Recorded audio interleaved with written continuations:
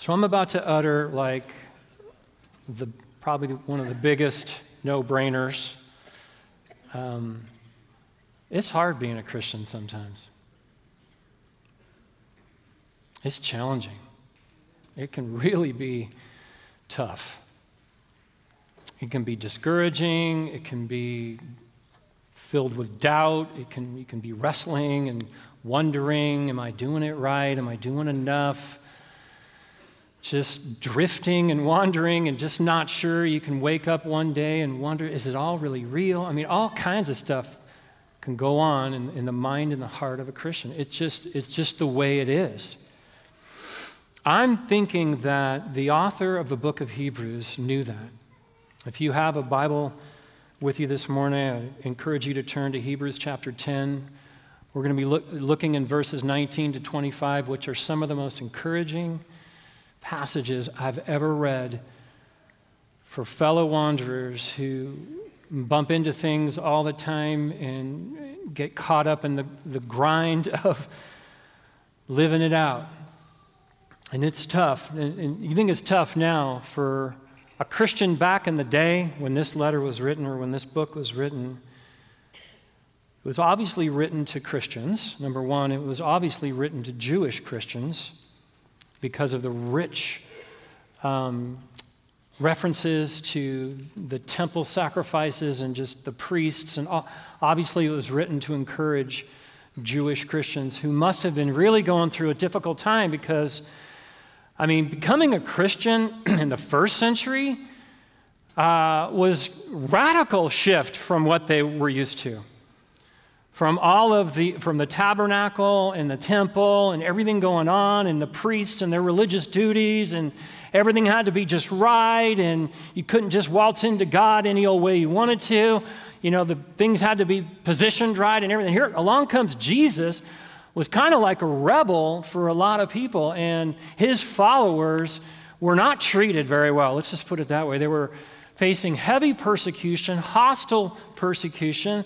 They were getting pressure from fellow Jews to come back to Judaism, to reject Christianity and come back to your roots. What are you doing? What are you thinking?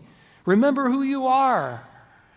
They were under extreme pressure from outside the church. They were under extreme pressure inside the church with all the false teaching that was going on, just distortions of the gospel everywhere. You know, the Jesus plus stuff that was going on, they're trying to add human works to Jesus' finished work at the cross. It's just, I don't know why we like to do that. Like Jesus couldn't possibly have accomplished all that needed to be accomplished. I mean, we got to do something, right? We got to add something to it. So there's all this perversion of the gospel going on inside the church, and if that wasn't bad enough, just what the pressure of what's going on inside of a Christian's heart. That constant pressure of being shaped and molded by God into the likeness of his son, Jesus Christ, is not always pleasant. I don't know if yours is, but it's not always pleasant. It's similar today, isn't it? We may not have the fierce persecution that they had, at least not in this country, right? There are Christians, brothers and sisters around the world facing equal, if not worse, persecution than the first century Christians did, but we have our share of rejection that we have to deal with and constant in-your-face kind of attitudes towards people who don't believe what we believe and who don't think, you know, what we believe is good, and they have no problem letting us know that. So we have our own level of persecution. We also have false teaching today. That's never ended. We have teachings about Jesus that it's all good and it's all prosperity and it's all about being rich and it's all about no pain, no suffering, you know, making out great all the time, prospering all the time. If you're in any kind of pain, then either you don't have enough faith or you're not doing it right or stuff like that. We're faced with that all the time. Or a Jesus who just doesn't care about sin and, hey, do whatever you want. Once saved, always saved kind of a thing, right? Soft on sin. You know, you make up whatever you want to draw a crowd. By the way, that's one of the things among many that I appreciate about this church is we are not afraid or ashamed to preach the true gospel in spite of what the culture might like or not like. And the true gospel is incredible and powerful and challenging and difficult. And I just want to encourage you, today's message, you may have looked at the bulletin, it's called Wanderer Come Home, because the challenges that we face as Christians can cause us to drift and lose focus and wander. And sometimes we don't even know we're doing it. The writer of Hebrews, I keep saying the writer of Hebrews because we don't know who wrote the book of Hebrews, but whoever he was, he had a pastor's heart because he was very concerned with the people who were reading this book. They were drifting back into Judaism. They were turning away from Jesus. You could see why. It was hard. People were getting killed. People were being martyred. Families were ripped apart. It's difficult then. It's difficult now. The book was relevant for Christians then. It's relevant for us now because it's just as difficult wrestling with the things we wrestle with. But the author challenged and encouraged that when that discouragement comes, and it comes. For some of us, we're like in it right now. Just that foreboding, that feeling of sometimes it's just depression or hopelessness or fear or anxiety or worry or shame, like it just comes, right? Without even looking for it. Just living in this world can cause the heart pain. I call it pain. It's just heartache. And when it comes, the writer of this book, and I just want to encourage you today, these passages are just such a blessing. Because God doesn't want us to feel like we're alone when the discouragement comes. He wants us to remember Jesus, who he really is and what he's really done. He wants us to remember that we can always draw near to the Father with confidence. He wants us to remember, stay in community. Because when that discouragement comes, we can tend to isolate, right? Just leave me alone. I'm not, just ask my wife, right? I am the king of don't talk to me, right? I just want to be in my thing, and that's not always good. Sometimes it is if I'm wrestling with God, but other times it's not good. It's not good to isolate. And the passage we're going to look at today is encouraging us, stay in community, encourage one another. And finally, remember, and this is so amazing, remember this stuff, this place down here, this way that things are is not the way it's always going to be. There is a day coming when Jesus is going to finish what he started. He's going to finish what he started, and it's all going to be new. I mean, it's new now, but there's going to be a completion to Jesus' promises. So open up your Bibles if you haven't already. Let's take a look at Hebrews chapter 10, verse 19. But I need to set the context right? Because whenever you see a passage that starts with the word therefore, you know there's a reason it's there for, right? It's there for a reason. So there is context that needs to be gained in order to understand the passage that we're about to read. And in this particular part of the book, the whole first 10 and a half chapters is the context. So we don't have time to unpack all of that. But in Hebrews chapter 10, verse 15 to 18 does a really good job. I'm going to read it for us on the screen. Hebrews chapter 10, verse 15 says, there it is. And it was there this morning, I'm telling you. And the Holy Spirit also bears witness to us, for after saying, this is the covenant that I will make with them after those days, declares the Lord.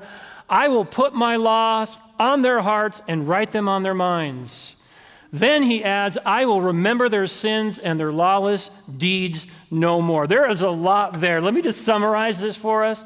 This writer, this author, this pastor, whoever he was wanted to make absolutely sure that we knew before we got to the text we're reading that, number one, because of the life, death, and resurrection of Jesus Christ, we can have a relationship with God that's closer and more intimate and more personal than ever before.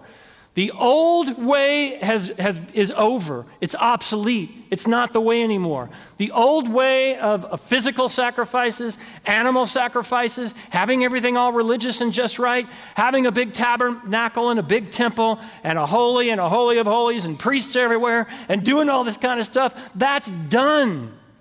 There is a new way to have a relationship with God that didn't require all that. Why? Because Jesus accomplished all of that.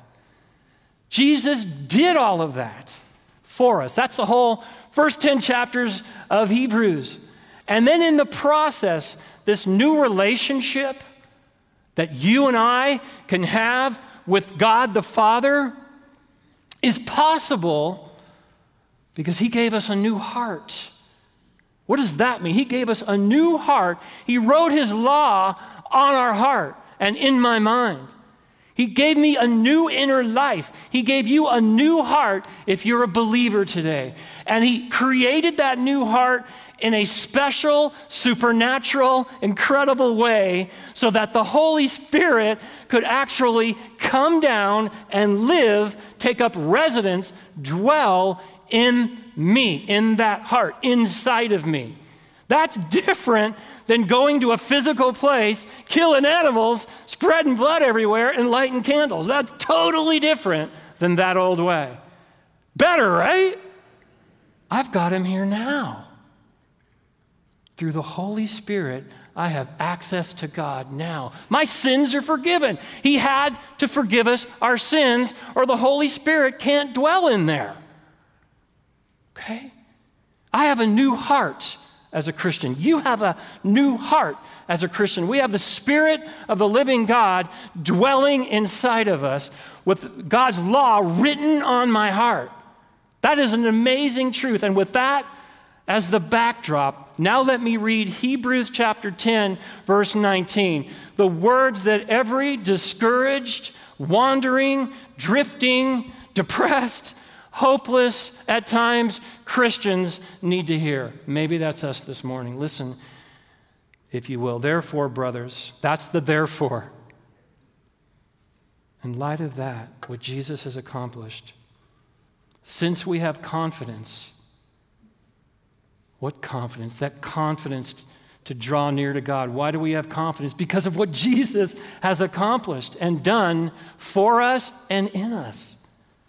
Therefore, brothers, since we have confidence to enter the holy places by the blood of Jesus, by the new and living way that he opened for us through the curtain, that is, through his flesh, and since we have a great priest over the house of God, let us draw near with a true heart in full assurance of faith, with our hearts sprinkled clean from an evil conscience and our bodies washed with pure water. Let us hold fast the confession of our hope without wavering, for he who promised is faithful. And let us consider how to stir up one another to love and good works, not neglecting to meet together as is the habit of some, but encouraging one another, and all the more as you see the day approaching. Oh my goodness, what Jesus has done for our pain. What Jesus has done for us when we're struggling, when we're suffering through times of hopelessness, when the heart is aching. Jesus has opened up that new relationship with God. We can enter the holy places with confidence. What holy place? Don't you dare say 2401 Shady Willow Lane, right? That's a place. That's a physical place. That's a great place. I'm here, you're here. This is a great place, but that's not what he's talking about. Church building, as we know it, is a place for us to gather and worship together as saints and be equipped to do the work of the ministry. That's the church. That's the church building. The holy places is in me. It's in you. It's where the presence of God is. Do you see that? We have the presence of God because of everything that Jesus has accomplished, and because we've been given a new heart, and because the Holy Spirit has come and taken up residence in me. I can draw near to God with confidence and dwell there. He's with me. He's with you. That word confidence, that's an interesting word. It talks about this sense that I have to draw near to God, this confidence that I have, that I can come and be with him any way I want to be. I mean, preferably, I want to be with him the way that I am. If I'm having a great day, I'm in that Holy of Holies. This is obviously prayer we're talking about here. It's a time of spending time with God through prayer, praise, and worship. And that word confidence kind of gives me the license to be real before God, however I am. I don't have to pretend. I don't have to put on a church face. I don't have to put on a mask. I don't have to act like I'm okay if I'm not okay. I can come in the presence of God, draw near to God with confidence, and just start talking about what's really happening. I want that confidence. Don't you want that confidence? And maybe there we go, right? Maybe there we go. There it is for some of us. We lack that confidence. Can I be that transparent with God? Don't I have to be good? I mean, don't I have to like clean up my act or something? I can't just come waltzing. Yes, we can come waltzing in. Come as we are. I have a story I think this illustrates this so good. There's a missionary that served in Chad. He used to come through here. Not sure if he's still doing that. He's preached here about 10 years ago. I'll never forget this story. His name is Dr. Lewis Sutton. He was a doctor serving over in Chad. He told this story 10 years ago right on the stage. Man, I never forgot it. And let me share it with you. Dr. Sutton shared about a time when he was serving on the mission field in Chad, when a local sultan summoned him to his palace. There's sultans out there. I guess it's not just in the Disney movies, right? Once he arrived, Dr. Sutton was ushered into an actual throne room where there were many other villagers there to do their business with the sultan. This is how they carried on their business in that village. Before he was brought in, so he'd been there a while and he'd never been summoned by the sultan. So he's like, what did I do, right? So before he was brought in, however, he was educated on the proper protocol necessary to be in the presence of one so high and mighty. There were certain rules to follow and duties to perform. I mean, you couldn't just walk into the presence of this king any old way you wanted. Among other things, he was told never to turn your back to the sultan, always take off your shoes, and most importantly, you can only approach the sultan. I mean, he's walking down the aisle, right? He comes through the door, he's walking down the aisle, sultan's sitting here. You can only approach the sultan as close as your status in society allows. And if you make a mistake, he's getting all this like in the briefing room, right, before he's going in. If you make a mistake, it could cost you dearly, perhaps even your life. So he's thinking, oh my gosh, aren't I busy today? Since Dr. Sutton didn't really know what his place in this society was, he wasn't really sure how close to the sultan he should come, so he's a little anxious, right? So as the doors slowly opened, he cautiously proceeded down the main aisle toward the sultan, who was seated on his throne, adorned with robes, I'm not kidding, true story, a very large turban, and looking very official and kind of a little uptight, right? On the left and right were the townspeople, seated with their heads hung low, patiently and anxiously awaiting their turn. With his own head hung low and obviously very nervous, Dr. Sutton took a few steps and then he stopped. He lifted his eyes, he didn't know what else to do, right? He lifted his eyes ever so slightly to see what he should do next. And he notices the sultan going like this. Well, that's better than that, right? So he's doing this. Sultan lifts his hand and gestured that he should proceed forward. He took a few more steps, stopped to look up, noticed again the Sultan giving him the signal to proceed. This continued until finally he had made his way down to the place where he could take his seat and begin to do the business that he came to do. As he sat down, Dr. Sutton shared, he didn't even remember what the business was that he was called there to do that day. What he did remember, however, was what happened next. Like a whirlwind, the doors in the back burst open and someone bolted in, racing down the aisle right toward the Sultan. It was a little kid. The boy took no caution, ignored all protocol. He didn't even take off his shoes. Without the slightest bit of hesitation, he fearlessly ran down the aisle only to leap into the Sultan's lap. Not knowing what was going to happen next, Dr. Sutton looked up. He couldn't resist, right? He looked up only to find the Sultan laughing and affectionately playing with the boy, wearing a completely different countenance than only a few seconds earlier. Turned out it was the Sultan's grandson. I mean, how is this possible? What gave this kid the confidence to burst into the room like that? Why wasn't he afraid? Why wasn't he punished for such a reckless and irresponsible act of defiance and breach of carefully prescribed protocol? Because the grandson had rights no one else had. He was family. He had the family name, and he was part of the family line. And that made all the difference in the world. What a paradox, right? Everyone else in the room, for everyone else in the room, there was limited access to the Sultan, surrounded by fear, uncertainty, obligation, duty, following detailed rules. But for the boy, there was freedom, unlimited access, surrounded by joy, confidence, and delight.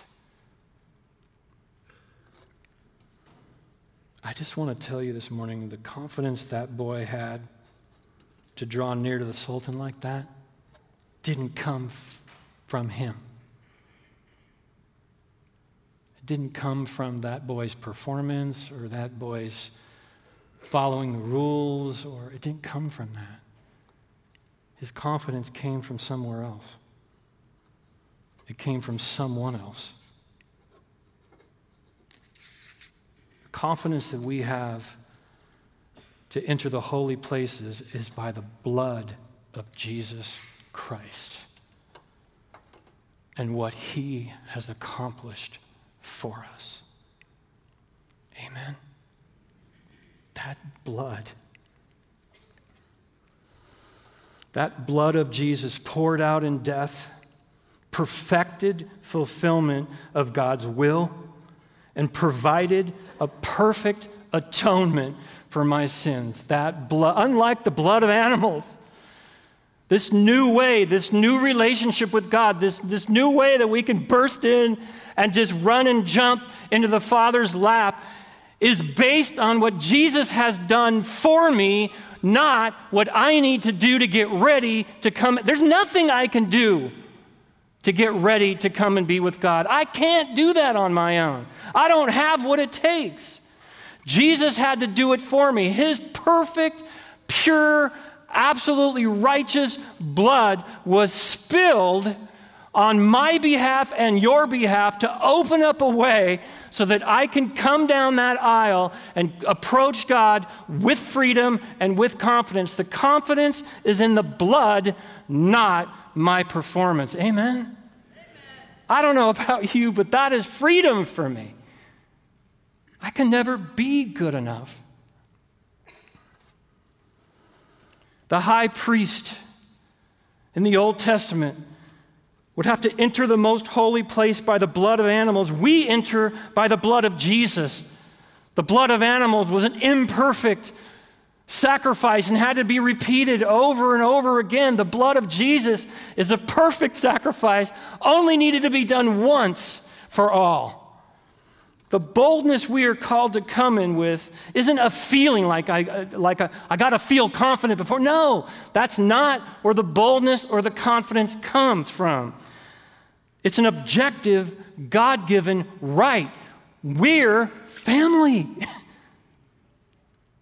Doesn't matter what I feel. Doesn't matter if I'm beating myself up. Doesn't matter if I'm hearing those voices that tell me how terrible I am and that, God doesn't love me.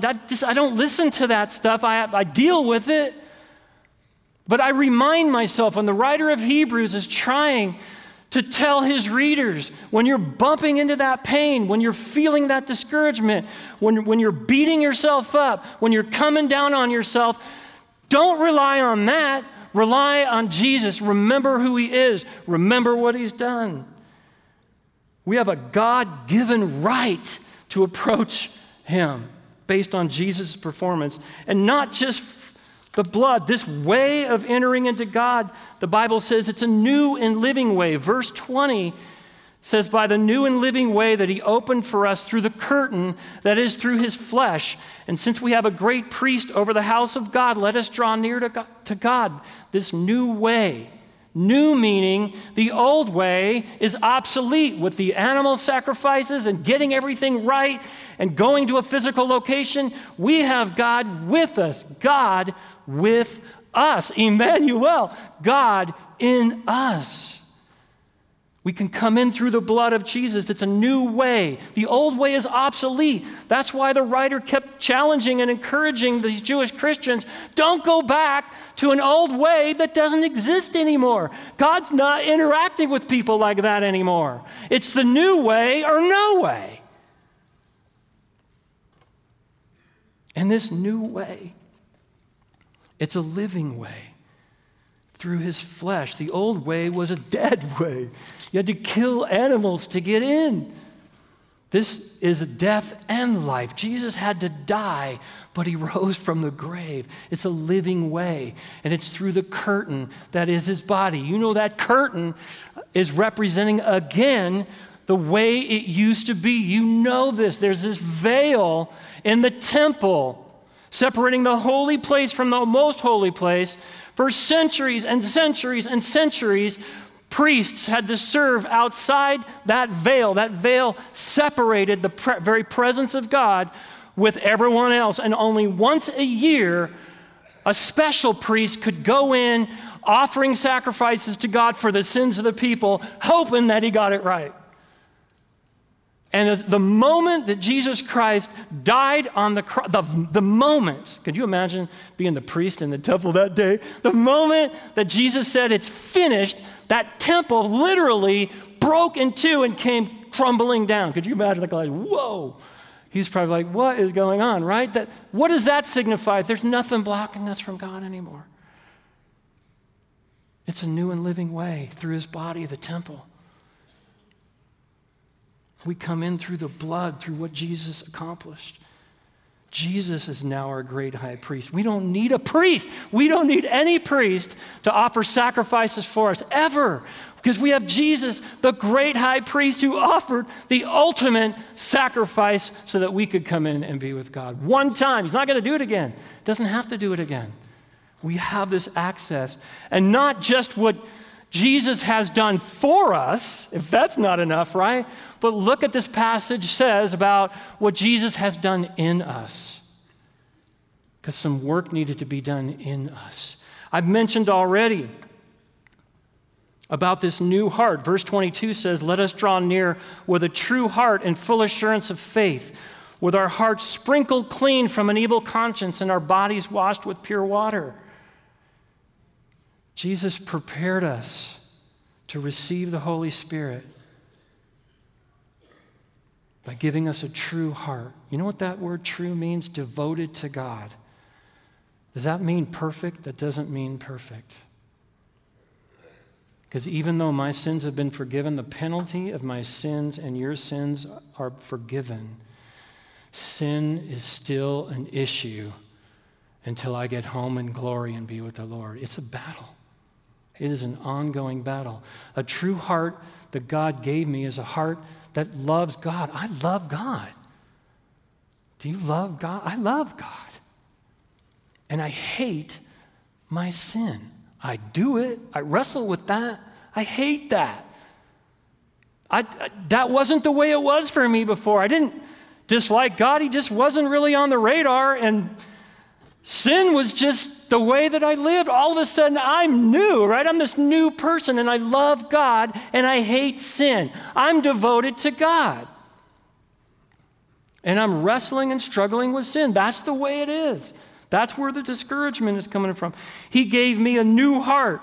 Jesus gave us full assurance of faith. You know what that means? Faith, the faith, that conviction that all of this is true is a gift from God. Jesus gave us the gift of faith. So when I'm struggling and I'm drifting and I'm wandering and I'm having a hard time, I'm not trying to muster up enough faith to believe. That's not what this is saying. That's putting your faith in faith.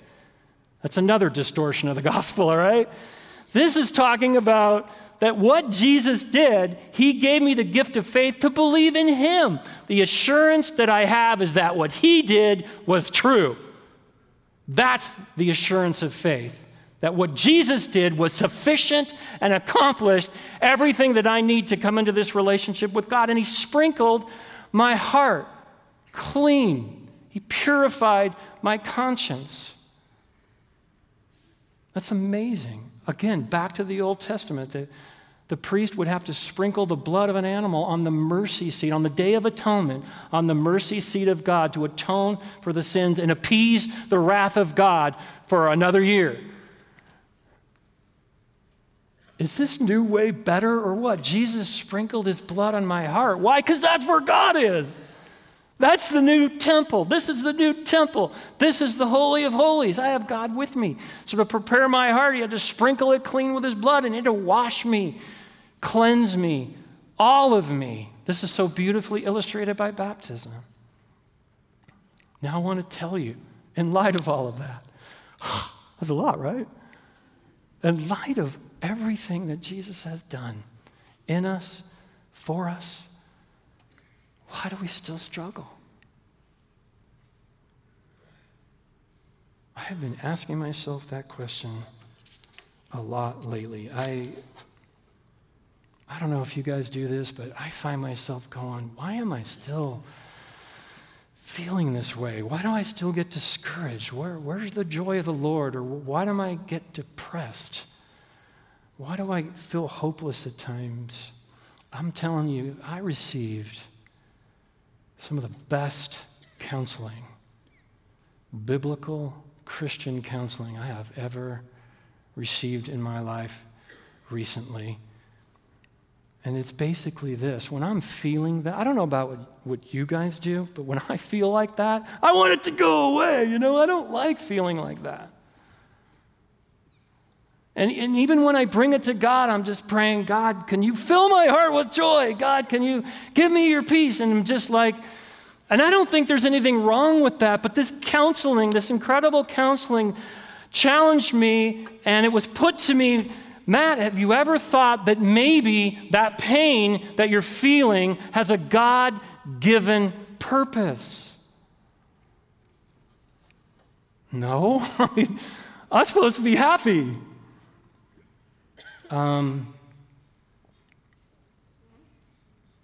so I was challenged to bring my pain into the Holy of Holies, but not to get it removed, but to just stay in it and process it with God, with my Bible in my lap and the Holy Spirit in charge. And on one particular day, I've had amazing experiences with this. When I've been doing it, in one particular time recently, I was really going through it. I don't even have to do anything. All I have to do is get up, okay? It's coming on. And I was praying through it, processing through it with God, just expressing truth about what I was feeling and thinking instead of polishing it up. I was just being honest. And I remember saying, God, have I made a mistake? Am I not doing this right? Why am I feeling like this? I should be further along by now. Why do I always say that? What does that mean? And I will never forget, God, as surely as I'm standing before you on this stage today, I sensed and felt God saying to me, because I'm already in Hebrews, right? I'm studying this, right? He goes, flip the page. And I go to Hebrews 12, and it says, endure hardship as discipline. God is treating you like a son. And I've sensed God saying to me, Matt, you are my son. Do not confuse your pain with an absence of my love. You're not in pain because I don't love you. You're in pain because I do love you. You're in pain, Matt, because you're battling sin and you're battling the enemies that want to take you out every day of your life.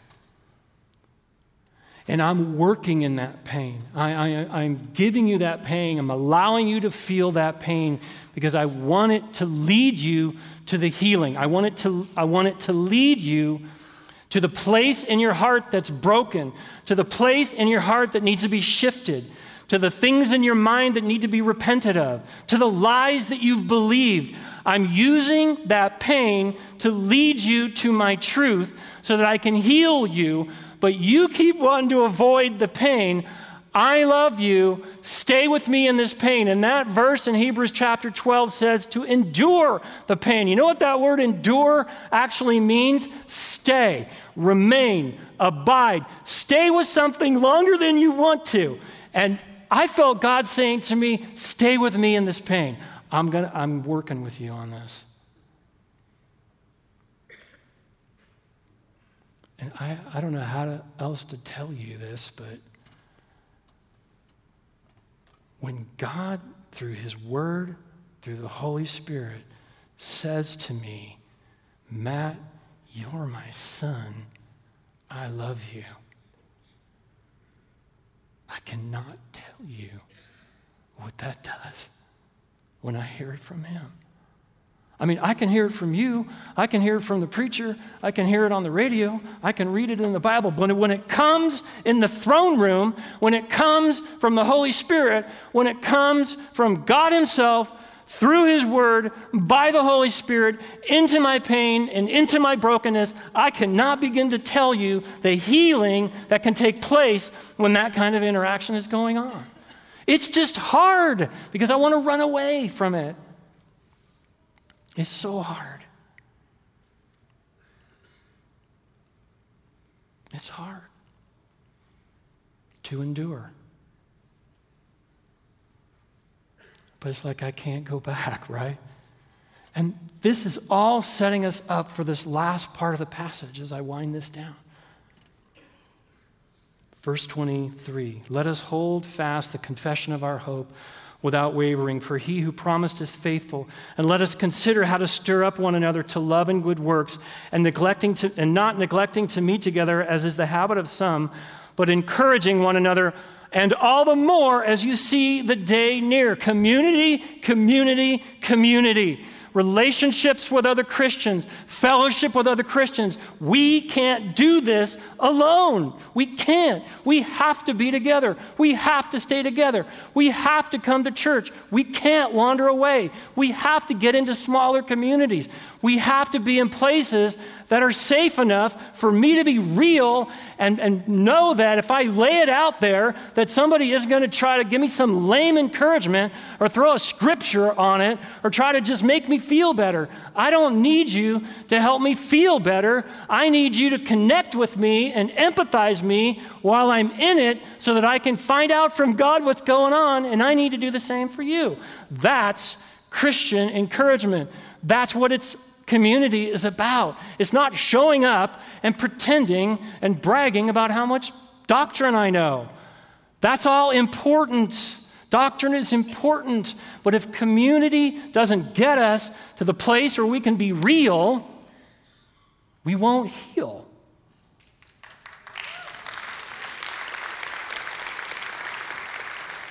God wants to make me holy.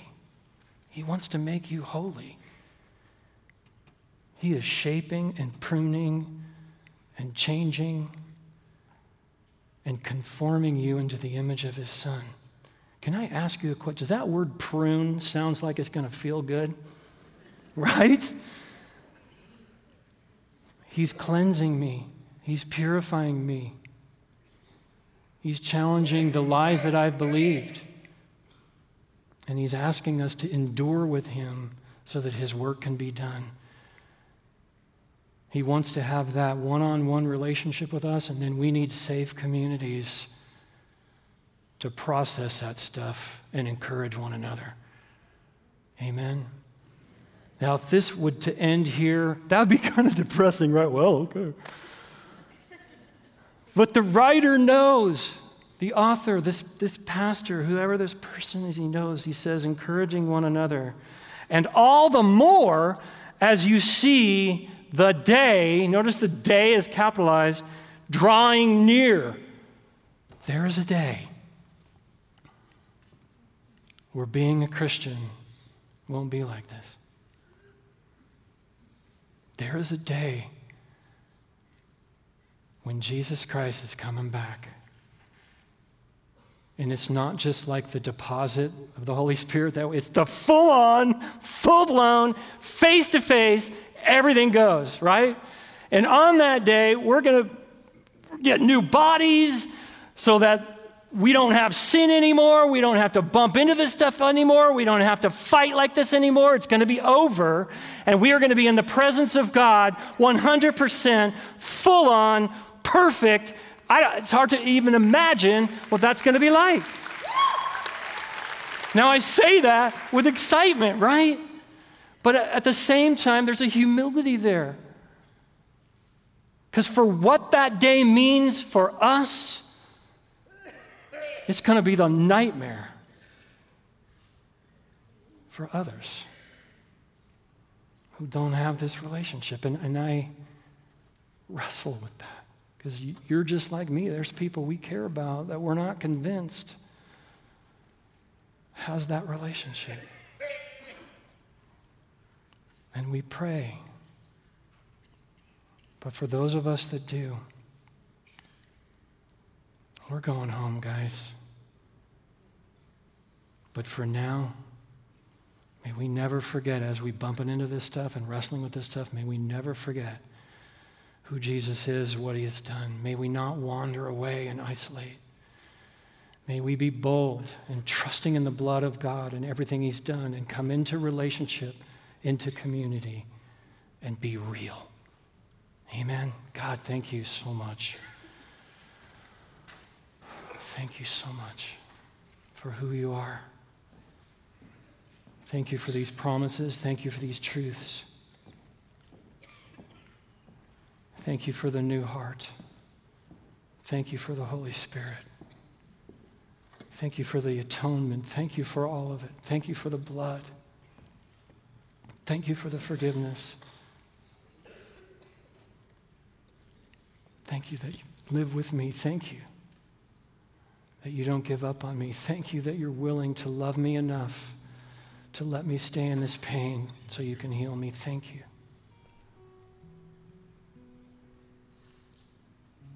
I just pray this morning for all of us, wherever we are. We don't have a relationship with you, God, that you would open up hearts this morning. Reveal sin. Change lives. And Jesus, that you would grant repentance this morning, that you would rescue people from the dominion of darkness. They can't get there without you. And for those of us, God, that have been in this battle, encourage us today with these truths and go before us as we live with you. In Jesus' name, amen. God bless you.